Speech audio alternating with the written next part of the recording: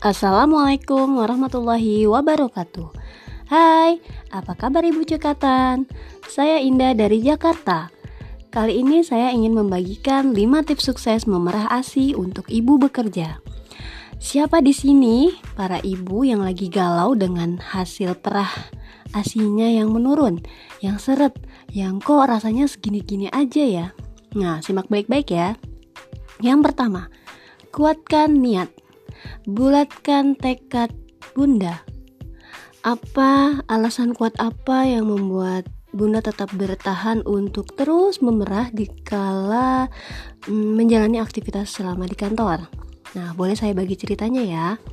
Di tahun 2013 itu saya ditugaskan untuk bekerja di wilayah luar Jakarta, tapi masih bisa ditempuh nih pulang pergi, tepatnya di daerah Karawang. Dengan jarak tempuh sehari pulang pergi 100 km, saya masih bisa memerah ASI di pagi hari. Jadi sebelum berangkat subuh-subuh itu, kita kira-kira pukul 4:30, saya menyusui bayi saya di payudara sebelah kanan.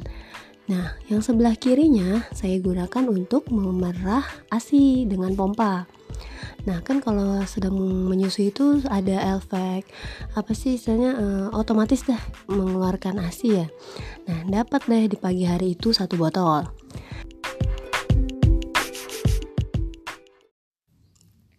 Sampai di kantor kira-kira pukul 7, saya sempatkan untuk istirahat dulu, sarapan atau minum yang hangat-hangat. Nah, setelah itu saya merah lagi nih, 7:30. Saya merah lagi, nggak usah lama-lama, kira-kira 15 menit aja nih. Tapi syaratnya harus bersihkan dulu, tangan bersih dan area payudara juga bersih. Kita pumping selama 15 menit. Dapat lagi nih 1 botol, kurang lebih 90 ml. Nah, lalu siang harinya, kan mobile nih, keliling-keliling, lalu bertugas survei. Nah, saya nyempatin diri untuk mencari tempat di sela-sela istirahat atau sholat. Biasanya saya di musola atau di masjid. Saya merah ASI lagi. Saya merah kira-kira 15 menit lagi, dapat nih 1 botol. Nah, sorenya kira-kira sebelum pulang jam 3 atau kira-kira habis sholat asar, saya sempatkan lagi untuk merah 1 botol lagi, dapat. Simpan. Nah, selama seharian ini kan ASI itu tidak boleh harus dalam kondisi dingin ya. Saya bawa ice gel dari rumah. Atau tantangan berikutnya saya siasati dengan, kalau lagi di perjalanan ice gelnya mencair, saya ke warung cari es batu atau apa. Nah, intinya dengan tekad yang kuat, itu segala tantangan bisa diselesaikan oleh Bunda. Nah, tips kedua, pelajari ilmunya. Bisa ikut komunitas ASI, baca buku tentang ASI. Kalau dulu catatan ayah ASI deh. Segala ilmu tentang manajemen ASI itu bisa dipelajari di sana.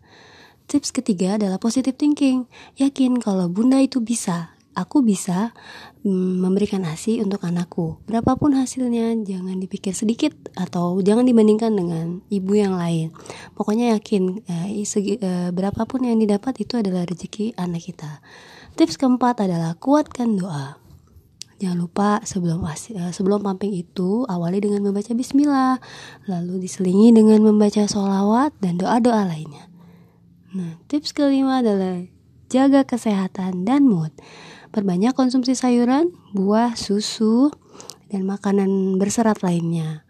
Yang gak kalah penting jaga mood. Jangan selalu merasa terbebani dengan pikiran-pikiran yang berat.